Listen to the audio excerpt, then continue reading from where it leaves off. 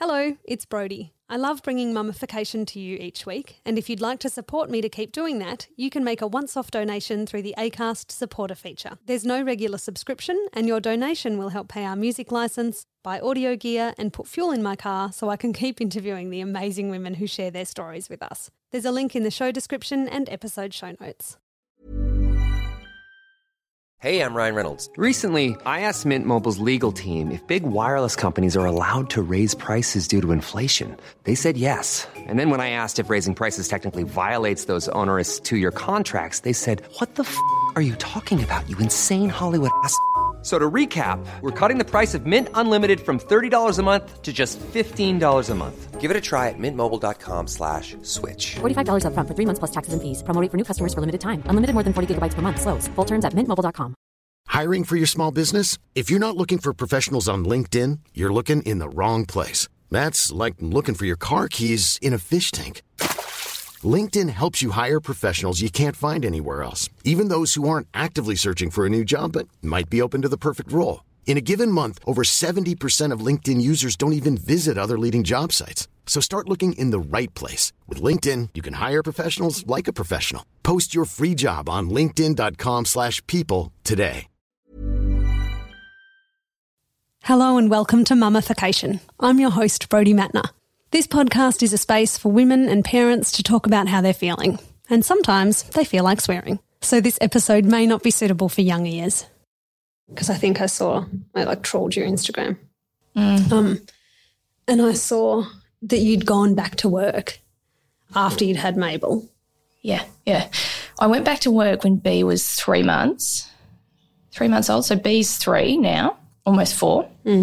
I started the business a year before she was born. So that was 2016. Let's start an advertising agency. This is genius. Great plan. Yeah. And then 3 months later I was pregnant, which was very exciting because I was in that world where you don't really you just think you're getting a baby and you don't really know what comes with that. So I had her a year after I'd started the business and I was, at work till I had her basically. And then, I was writing bits and pieces a couple of weeks after I had her, pitching 2 months after I had her, and I was doing 3 days in the office when she was 3 months. Luckily, I had a lot of help. Yeah. And that was hard, and that juggle was not balanced. And then I got pregnant again, and I was nervous about that extra ball coming into the juggle. Yep. And then when I was 6 months pregnant, I got sick, and that was just one too many balls. So I stopped working pretty much straight away. I helped out at work a bit here and there, but I wasn't in the office because I was having chemo every week, had a toddler, pregnant. So that was a lot. And then I had Mabel when she was 8 months. I induced her so I could have a not very baby-friendly chemo. Yep. And then I was working while she was, when she was about 6 months, I started doing work again. And it was mid-COVID, so it was from home and it was a day a week, but it felt like full-time. It would have felt like full-time. I'll introduce you. Oh, yes, we just started talking. Here's everything you need to know about me.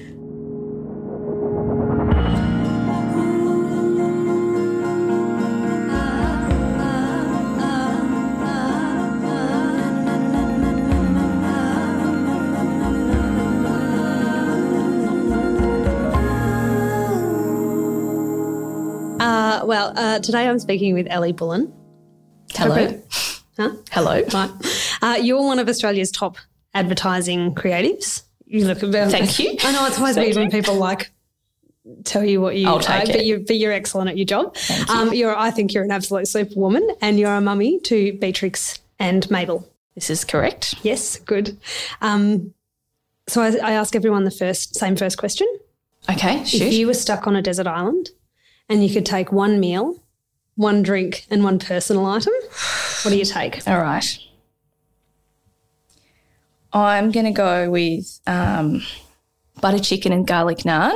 Oh. Yeah, original, just, not authentic but original. Yep. Your suburbs butter chicken, because I reckon I can eat that any time of the day, anywhere. Yep. I ate it a lot while I was pregnant. It almost, tastes like pregnancy now, but that's okay. It's fine. I'll have that. Drink's tough. You kind of want alcohol. A lot of I might need alcohol. 100% of people have said alcohol. Stuck on a desert island. I reckon I figure you get water.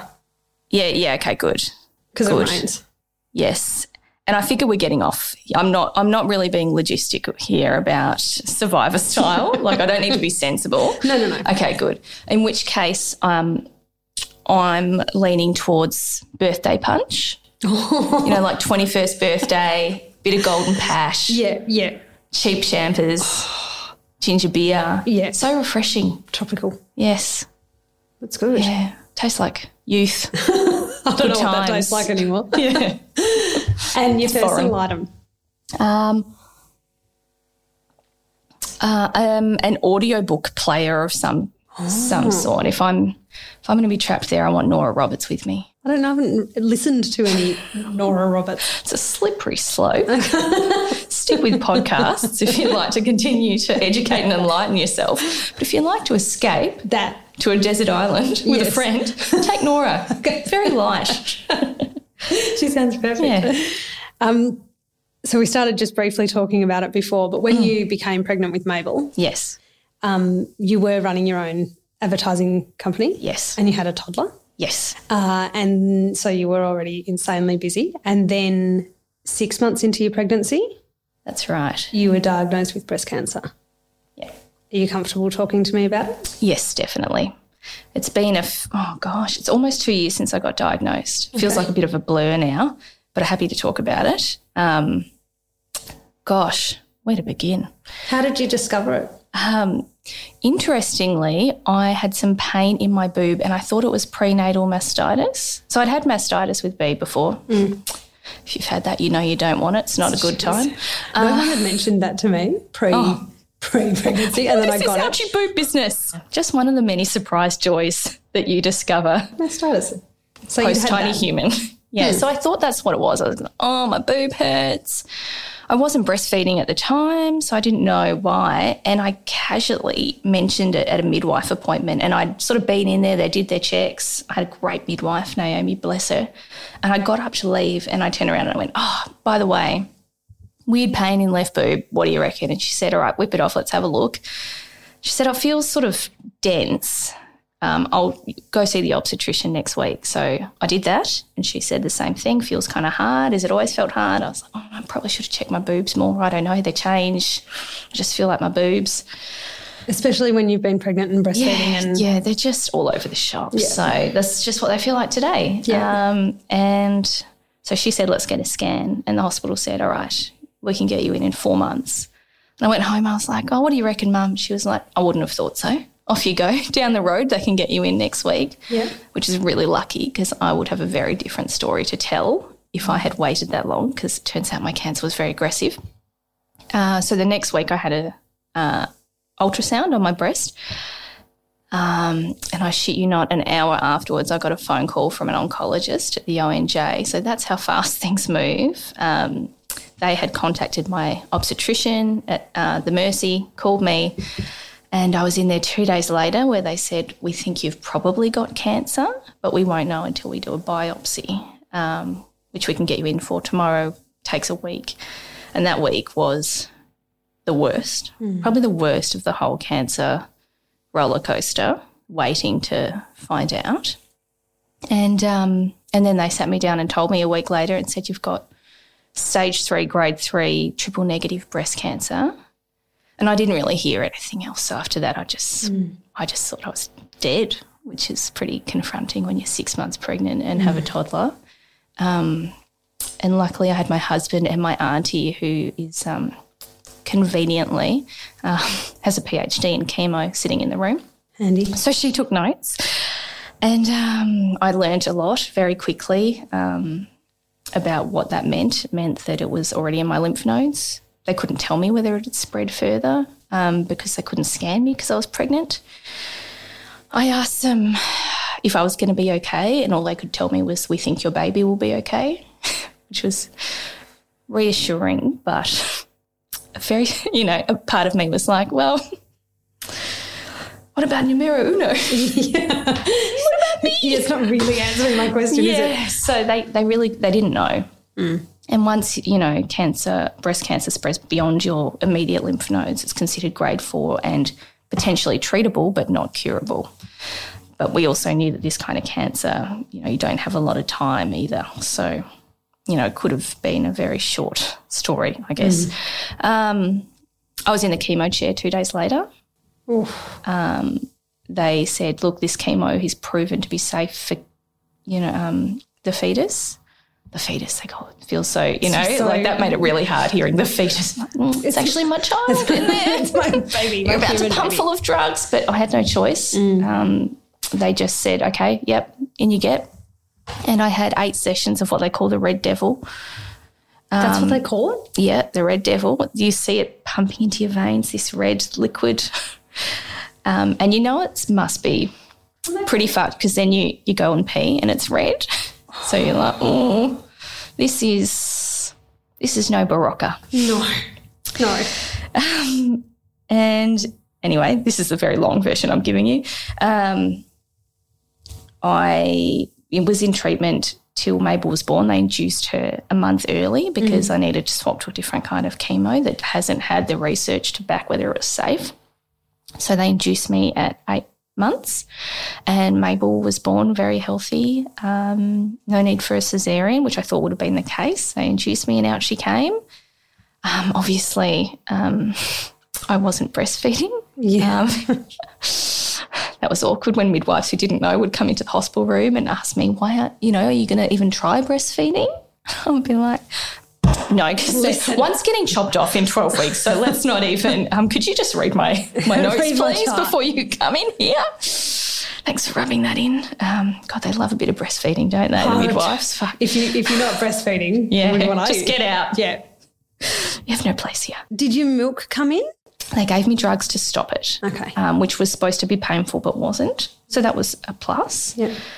Mabel was fine, but then it was all on like Donkey Kong. I had an operation 5 days after she was born to insert a port in my chest so they could plug the chemo straight in. And then a day after that, another chemo session. And that was when shit really hit home, when I was sitting there with a newborn on my chest in a chemo chair. You just don't think that that's how you're going to be spending a week with your newborn.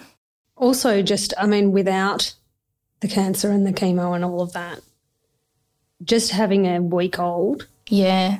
I don't know if it was the same for you, but my hormones were horrendous. That kind of week mark. Week to 2 weeks. Yeah. Very prone to a shower cry. Just a cry full stop. Every one of my friends who's had a baby, I've said to them, just be ready. About 1 to 2 weeks, you probably won't be in a great place, but it's pretty normal. Yeah.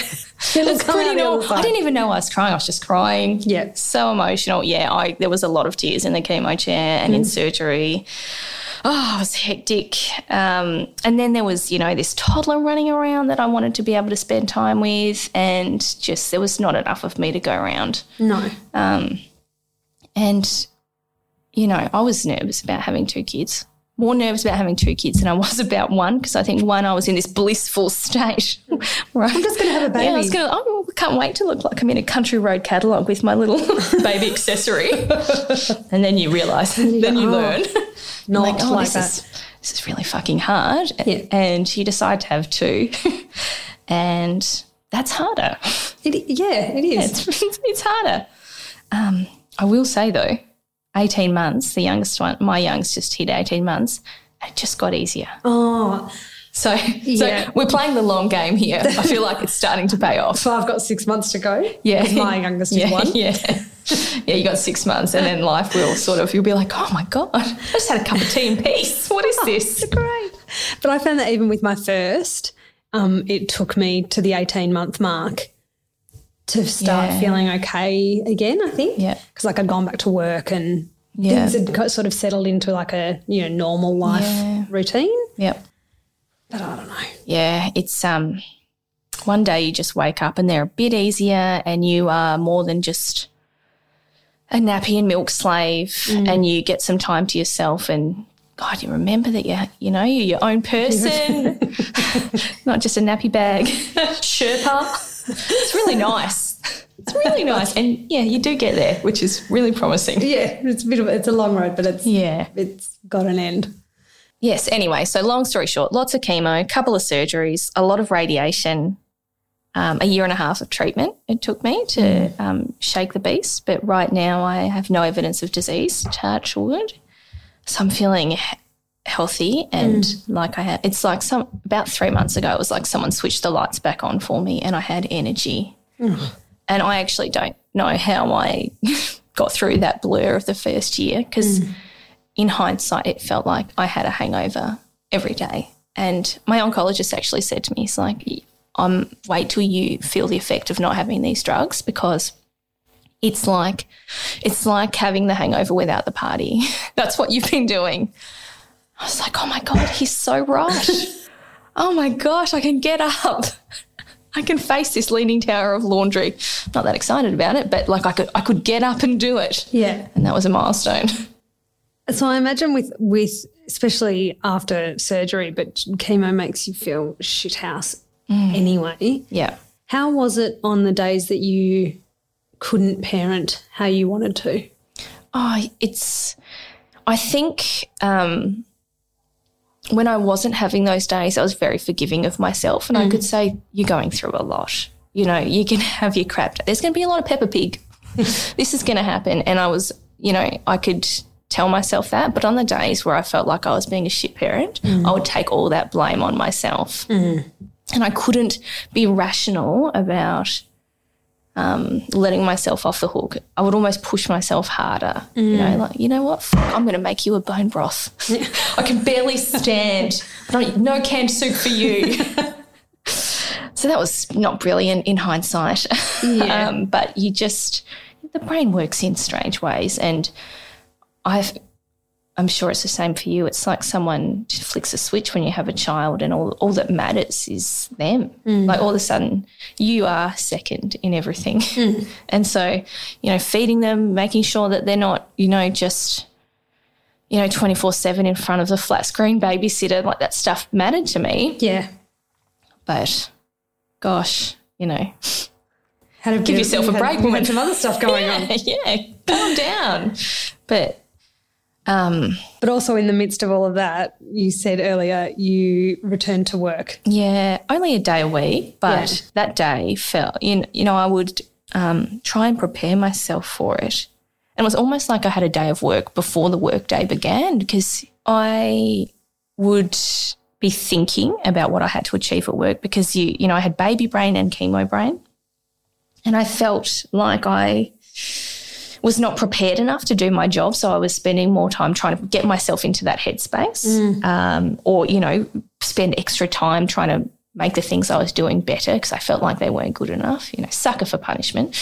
And then I would be, trying to get on top of everything. So whoever was helping me the next day, be it my husband, my mum, my auntie, I had a lot of help because I had to pull the kids out of childcare because lurgies and chemo, not a great thing. And they're sick every week, second week, so it just wasn't viable for us.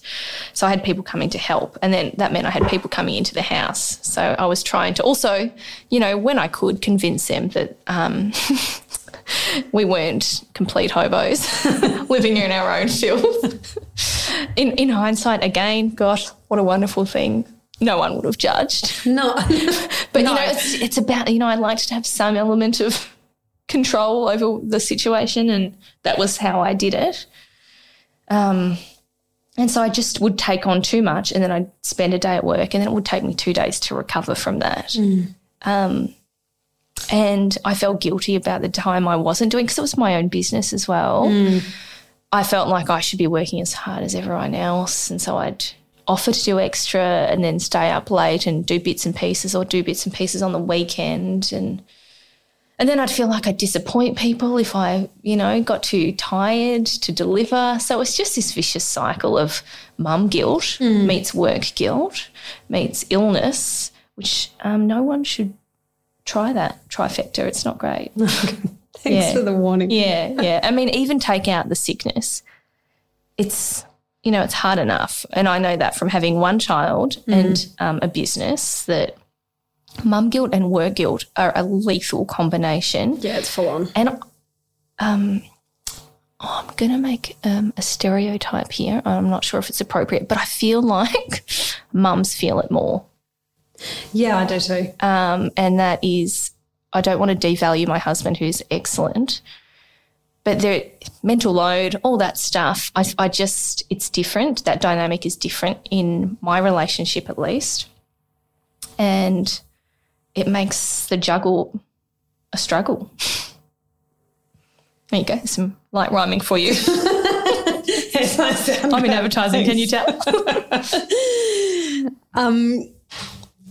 How has everything that's happened to you in the last 2 years, has that played into your sense of self and sense of identity? It's had to do a 180 and a forced 180. I define myself so much by my career and even pre-children.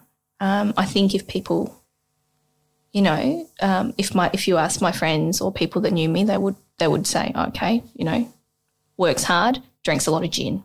Both of those things had to go. So, some I'm sadder about losing than others.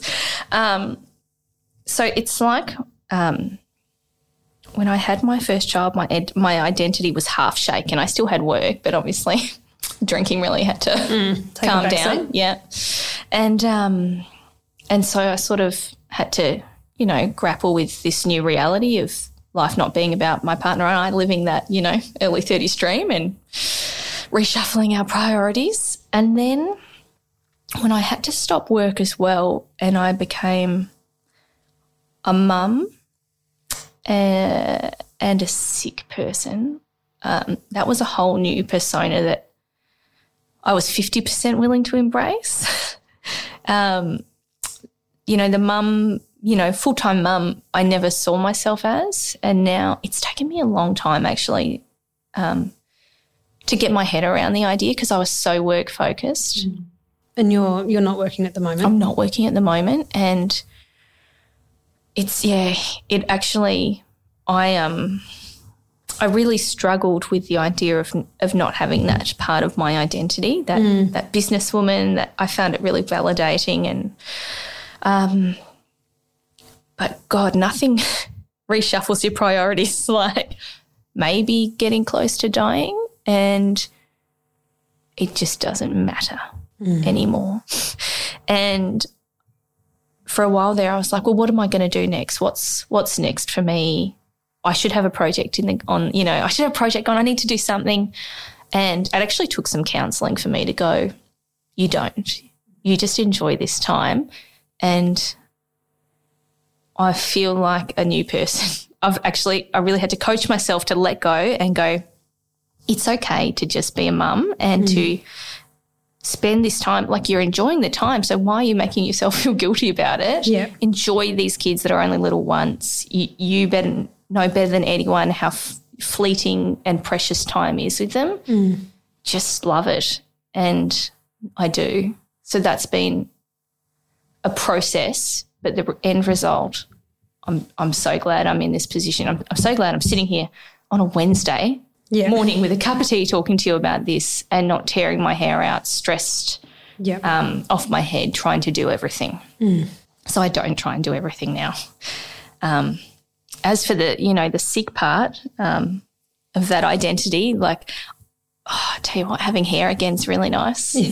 Yeah, there was a moment there when I had no hair, no eyelashes and this pregnant belly, and I would go to my prenatal Pilates class with all these mums, and that was really hard because I just felt them looking at me, like not harshly, just looking at me going, fuck you, poor bitch. And I just wanted to swap with them. Yeah. And got emotional. That was really hard. So it's been really nice to be able to grow some hair, feel healthy again and just be a mum, not feel like a sick mum. Yeah. That was not a fun time. And, cancer is one of those things where you don't know what's around the corner. But I've, again, with more counselling, come to sort of learn to live with that. And luckily for me, the further I get away from my diagnosis, the better my prognosis is. And so my prognosis, which was questionable for quite a long time, is looking really good now. So I just feel like I'm finally at a point where I can move on. Hooray. Yeah. Hey, I'm Ryan Reynolds. Recently, I asked Mint Mobile's legal team if big wireless companies are allowed to raise prices due to inflation. They said yes. And then when I asked if raising prices technically violates those onerous two-year contracts, they said, "What the f*** are you talking about, you insane Hollywood ass?"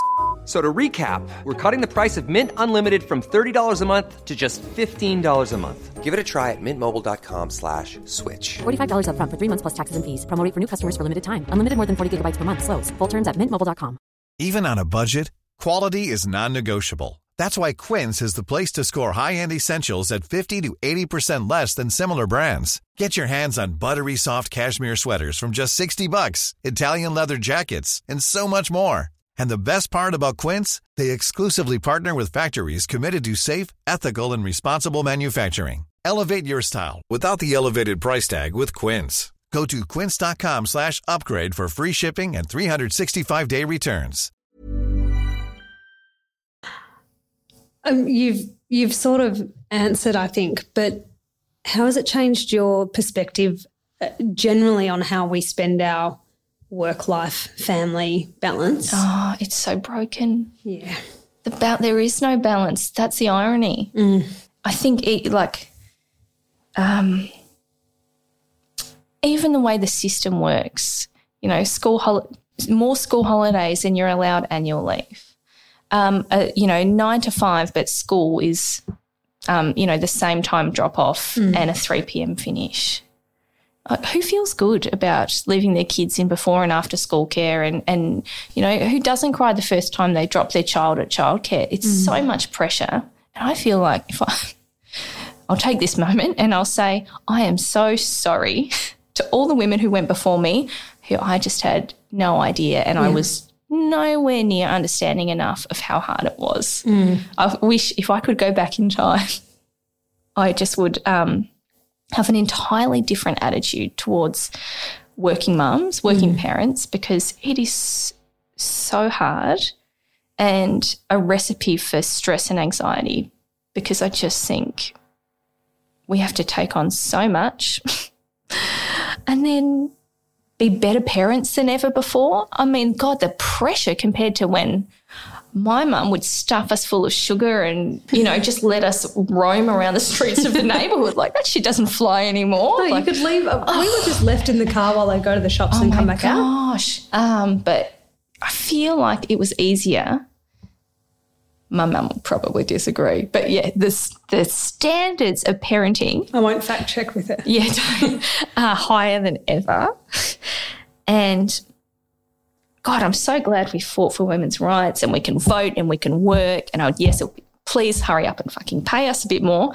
But there's been no easing of the other things that we do, I feel like. And so all of a sudden, I reckon if you're anything like me, you hit this age in your life, you have children and then you just go, oh, my God, this is a lot. Yes, this is so more much. than one person can do. And, yes, you can rely on childcare, although probably your wage will be gone by the time that you pay for that. Yep. And you can ask for help, which, you get good at doing. But, I mean, the real struggle for me was the guilt, like feeling like I should be spending more time with my kids and always trying to do more for them and there just not being enough of me to go around. Yeah.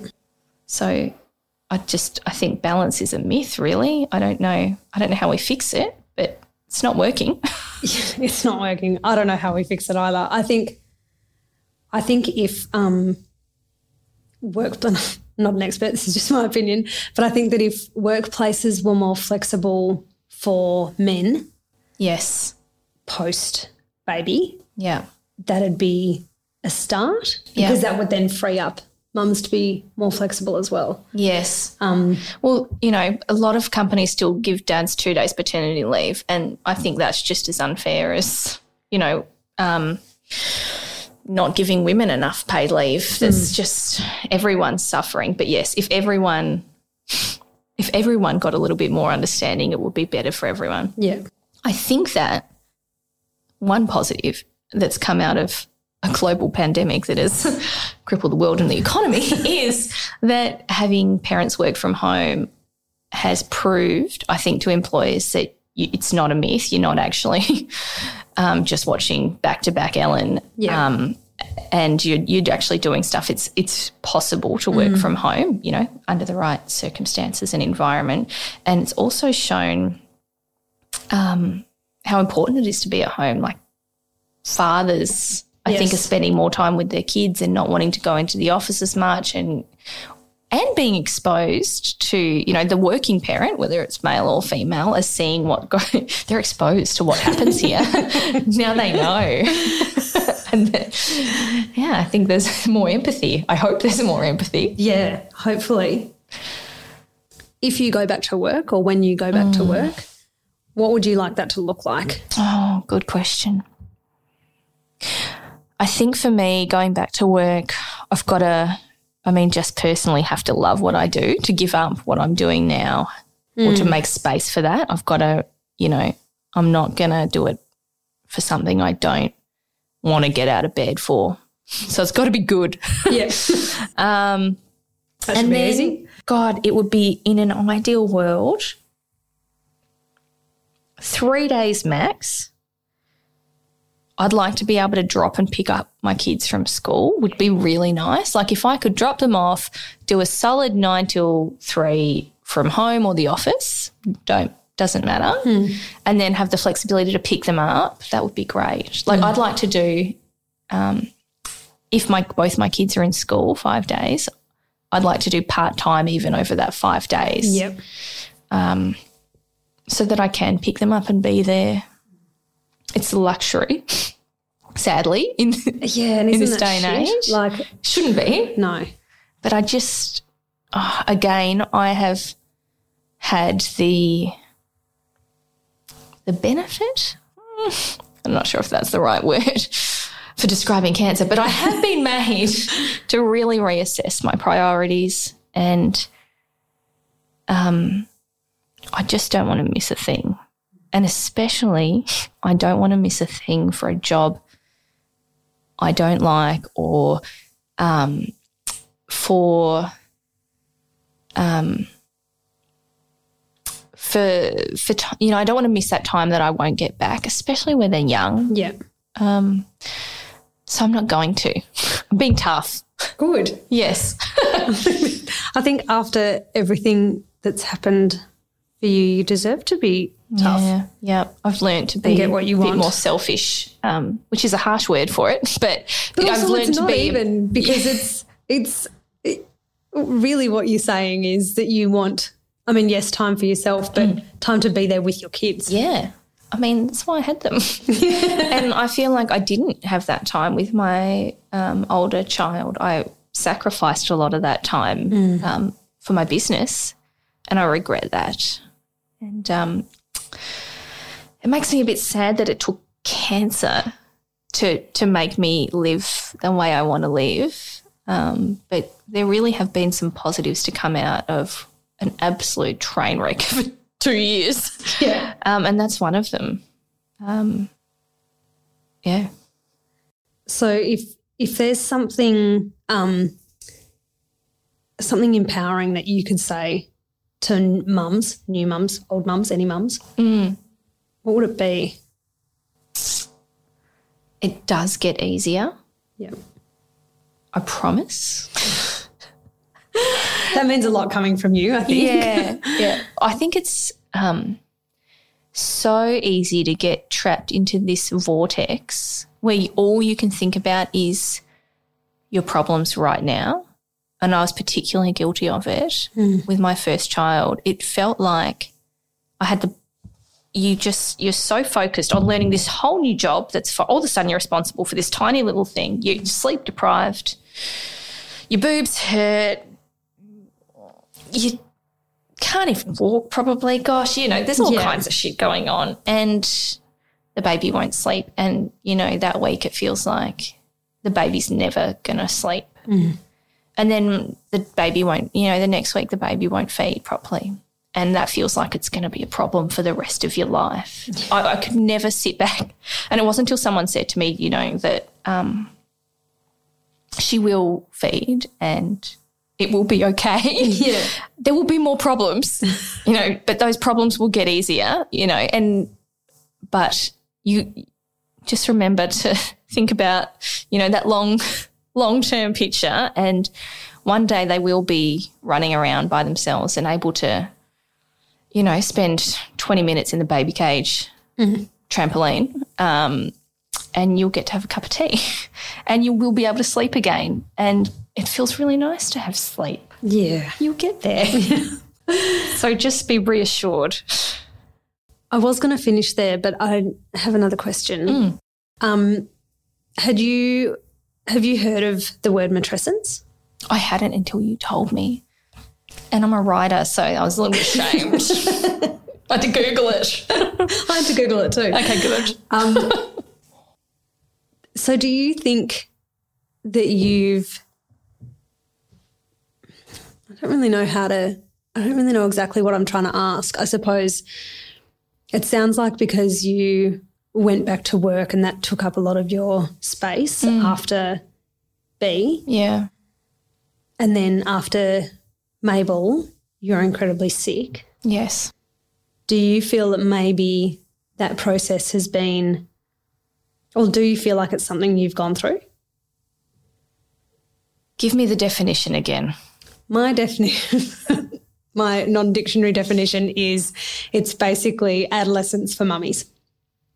So you have a baby and you go through huge emotional, hormonal, lifestyle, everything change, and then you come out the other side effectively a different version of yourself. Oh, my God, 100%. I feel like I went through baby puberty twice because it was so different, the two experiences. And it 100%. And I don't actually know, and I've got a lot of friends who went through pregnancy at a similar time to me, and I feel like every single one of us has experienced it and come out different and with different priorities. And I don't think, personally, I'm quite happy with who I've become on the other side of this, but the process wasn't easy. It was hard to let go of old me, or, to embrace that change has taken time.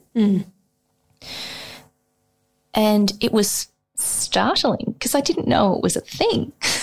No. I didn't realise. I knew it was going to be hard, but I'd spent a lot of time around my nieces. I thought I was going to be a pro. It's the same. Lots of children. I love children. I'm going to be really good at this. I'm going to have 7 of them. Don't even worry. Definitely not having 7 of them. 2 will do.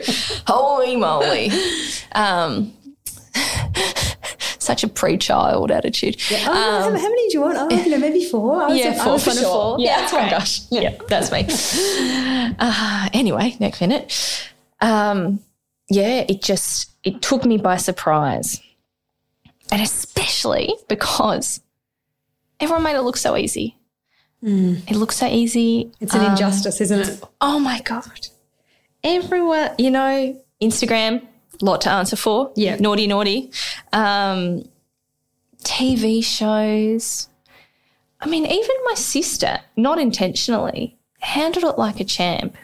And she went, she was a single parent of 2 young kids doing it solo. Very relaxed person, and she was relaxed about the whole thing. But I think I just got lulled into a false sense of security about what was going to happen by everything I was exposed to, which is if that's not a recipe for postnatal, I don't know what is. Yeah. Like, what a shock to the system. And it really took some grappling and years. Like, it's still a process, but I am I'm happier now that I'm not trying to be good at everything. Yeah. Really accepted mediocrity in aspirations, and also, sometimes parenting. And just don't always aim to, sometimes they're not always going to get organic. That's okay. It's fine. And just keeping it real over here. They're not going to notice most of the time, I don't think. Not at all. So letting all that stuff go has really helped. But, yeah, like I said, huge process that really shocks and forces you to consider who you are and what kind of person you are, who you are when you're not being a mum. It's pretty big. Yeah. I feel like I had to learn to socialise again, like learn to go out and not, talk about leaky boobs, non-stop. Actually, I still did that, but still did that. Yeah, look, it was a rough ride, but they're worth it. They are, yes. We'll keep them. You wouldn't not have them. Yeah, absolutely. I wasn't sure. It's interesting, when I was pregnant with number 2, I said to my cousin who had 2, I've heard that number 2 is like terrifying, it's a one-way ticket to fucktown over here, is that right? And she was like, actually, she was the one person that said, I think it's easier, which I was latched onto. I really needed to hear that because I'd made it was happening. And she said that when you have your first kid, it's like you have to run an Olympic marathon and you've had no training. And it's just, you're fucked. But the second kid, you still got to run a marathon, but you're already, you're fit. You've been in training. Yeah. So that helped me a lot. Yeah, that's a nice way of putting it. Yeah. Okay. Yeah. I think you've covered everything. Oh, good. All right. Thank you so much for being so honest and sharing your incredibly difficult story. No, I'm happy to. Happy to. It's very generous of you. That's okay. I think it's great that you're doing this, because the more people that I hear tell me how hard it is for them. Well, let me tell you, everyone I've spoken to, it's really hard. Yeah. Yeah. Well, when you get that person that says it's an absolute breeze, we'll all know that they're lying to themselves and to us. Yeah, I won't release that episode. Yeah, can you? It's bin trash. No, my pleasure. Thanks. See you later. Fuck me, man. It's a time. Yeah. I absolutely do think you are a superwoman. Oh, well, I think that you just don't know till you do it. You'd do the same. And do you know, when I went through it, about a couple of months before I went through it, Beatrix got sick. She was about 20 months and stopped walking, and I took her to the children's, and she had septic arthritis in her hip, didn't even know what that was. Some childcare bug got in her bloodstream, went into the bone, had all this pus growing in there, had to do surgery. And while they were waiting to diagnose it, they didn't know what was wrong with her. I remember saying to myself, there is no worse feeling in the world than not knowing if your kid is going to be okay. And I was sitting in emergency going, I wish this something, don't let something happen to her. Let it happen to me. Famous last words. Anyway, 2 months later, she's fine. I'm diagnosed, which was almost ironic, but it actually got me through a lot of the darker times, because I just went, at least she's okay. It's hard for me, and most of that is the hardest part was looking at them going, imagining them having a life without a mum was really gutting for me. Yeah. But there was always a worse situation, and that in its own kind of fucked up way helped me go, okay, get your head on. At least they're okay. But were you afraid a lot? Terrified. Yeah. Terrified. I just didn't – I actually could – because the way I was during my treatment, they'd told me so I did all the chemo and I was due to have surgery, and they said, when we open you up, if the chemo has killed all of the cancer, you've got a 90% prognosis, survival rate. They did all these scans and they were like, we think it's gone. So I was champagne, 90%, fucking take it. Then they opened me up and there was still a 7-centimetre tumour, and lymph nodes infected that the scans didn't pick up. The scans were just completely inaccurate. And that was fucking devastating because it took my prognosis down to about 60%. But also, how's having a percentage put on? Oh, yeah. And weirdly, those numbers helped. Like, I needed to know. And that prognosis, that really shook me because I trusted so much in those scans. And so all of a sudden I was just terrified, and I tried not to Google much during the process because Dr. Google's not your friend. But no. I can say that my cancer is notorious for being really fast and really aggressive. And the younger you are when you get breast cancer, the more danger it is. Like, if you're 80 and you get it, chances are you probably live a long time. Chances are if you're younger, you're going to get an aggro one that will probably, like, your prognosis is a lot worse. So how old were you? 35.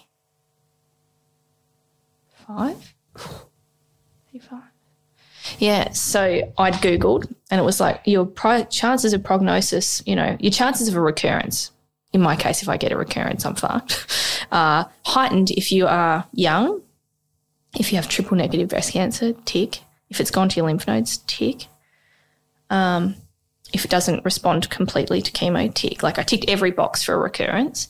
And I just tried to find an example of a case like mine, someone surviving with it as advanced as mine, because when they found it, the tumour was about 14 centimetres, like, was my whole breast. It grew by about 5 centimetres in the week that it was diagnosed to the week that I had it started chemo. And chemo shrunk it, but not all the way, obviously. So I've never met or read a story about anyone with a tumour that size, especially a tumour that size surviving. So that I just had this attitude, and it was just sort of like this acceptance that I was probably fucked. And it wasn't like I was living in this doom and gloom world. I was just like, all right, make the most of it because this could be really bad. So I did. And then the way it works is if I get to 3 years cancer-free from diagnosis, it's probably never coming back. There's like a 0.3% chance it'll come back, and I'm almost at 2 years. I'm also part of a trial that takes my blood every 3 months and tracks my tumour DNA, so I'll know about it straight away. Don't have to rely on the scans that don't work. Good. So with every 3 months that I have that, and at the start, that 3-monthly test, so I had to wait 2 weeks for the results, was just anxiety town. But now I've just had my 7th or 8th or whatever, I feel like I'm going to live. And it's such a nice feeling. And I'm not it used to be like not a day would go by where I didn't think about being sick or what that meant or some sort of consequence of that. And now I just feel like I'll go days and I don't think about it. Like, I think about the impact of it. Like, obviously it's had a big impact on work and life, and there are things that come up, but it's slowly, thank fuck, becoming a smaller part of what I have to think about and deal with, which is great. Good riddance. But yeah, I was scared for a very, very long time, and for them, not for me. Like, yeah, I feel like I can invest time in my health now that the kids are a bit better, so bigger. So that's been really good. Like, mentally, I feel like I'm doing everything I can that's in my court to prevent this coming back. So hopefully it just doesn't. Fingers crossed. Yeah, please. But, yeah, scary the amount of how prevalent it is, like 1 in 8 women or something. It's wild.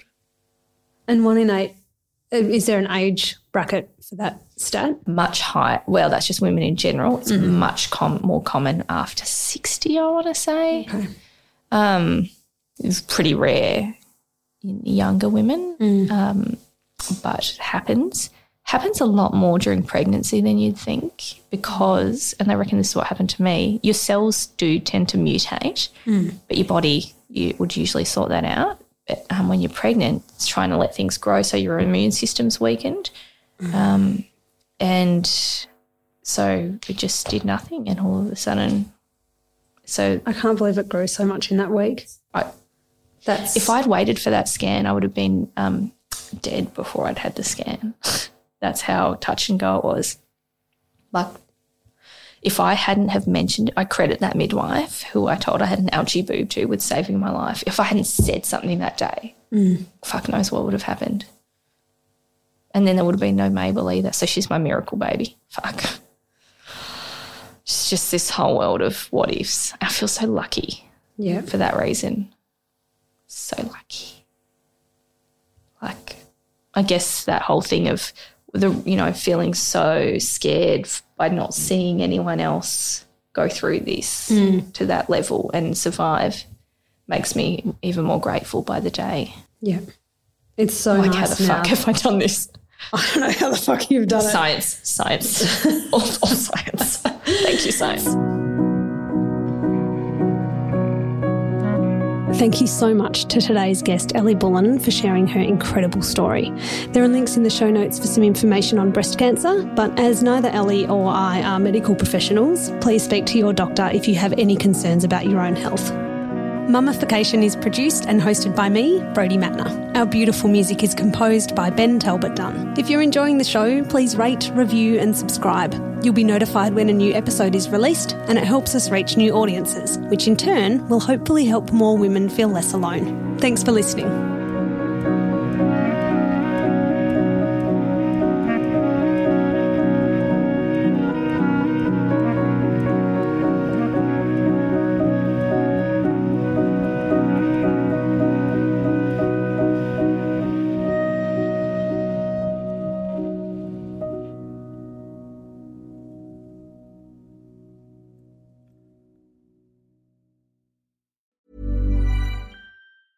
Hey, it's Paige DeSorbo from Giggly Squad. High quality fashion without the price tag. Say hello to Quince. I'm snagging high-end essentials like cozy cashmere sweaters, sleek leather jackets, fine jewelry, and so much more. With Quince being 50 to 80% less than similar brands. And they partner with factories that prioritize safe, ethical, and responsible manufacturing. I love that. Luxury quality within reach. Go to quince.com/style to get free shipping and 365-day returns on your next order. Quince.com/style. Hey, it's Paige DeSorbo from Giggly Squad. High quality fashion without the price tag. Say hello to Quince. I'm snagging high-end essentials like cozy cashmere sweaters, sleek leather jackets, fine jewelry, and so much more. With Quince being 50 to 80% less than similar brands. And they partner with factories that prioritize safe, ethical, and responsible manufacturing. I love that. Luxury quality within reach. Go to quince.com/style to get free shipping and 365-day returns on your next order. Quince.com/style. Mom deserves the best, and there's no better place to shop for Mother's Day than Whole Foods Market. They're your destination for unbeatable savings, from premium gifts to show-stopping flowers and irresistible desserts. Start by saving 33% with Prime on all body care and candles. Then get a 15-stem bunch of tulips for just $9.99 each with Prime. Round out Mom's menu with festive rosé, irresistible berry chantilly cake, and more special treats. Come celebrate Mother's Day at Whole Foods Market.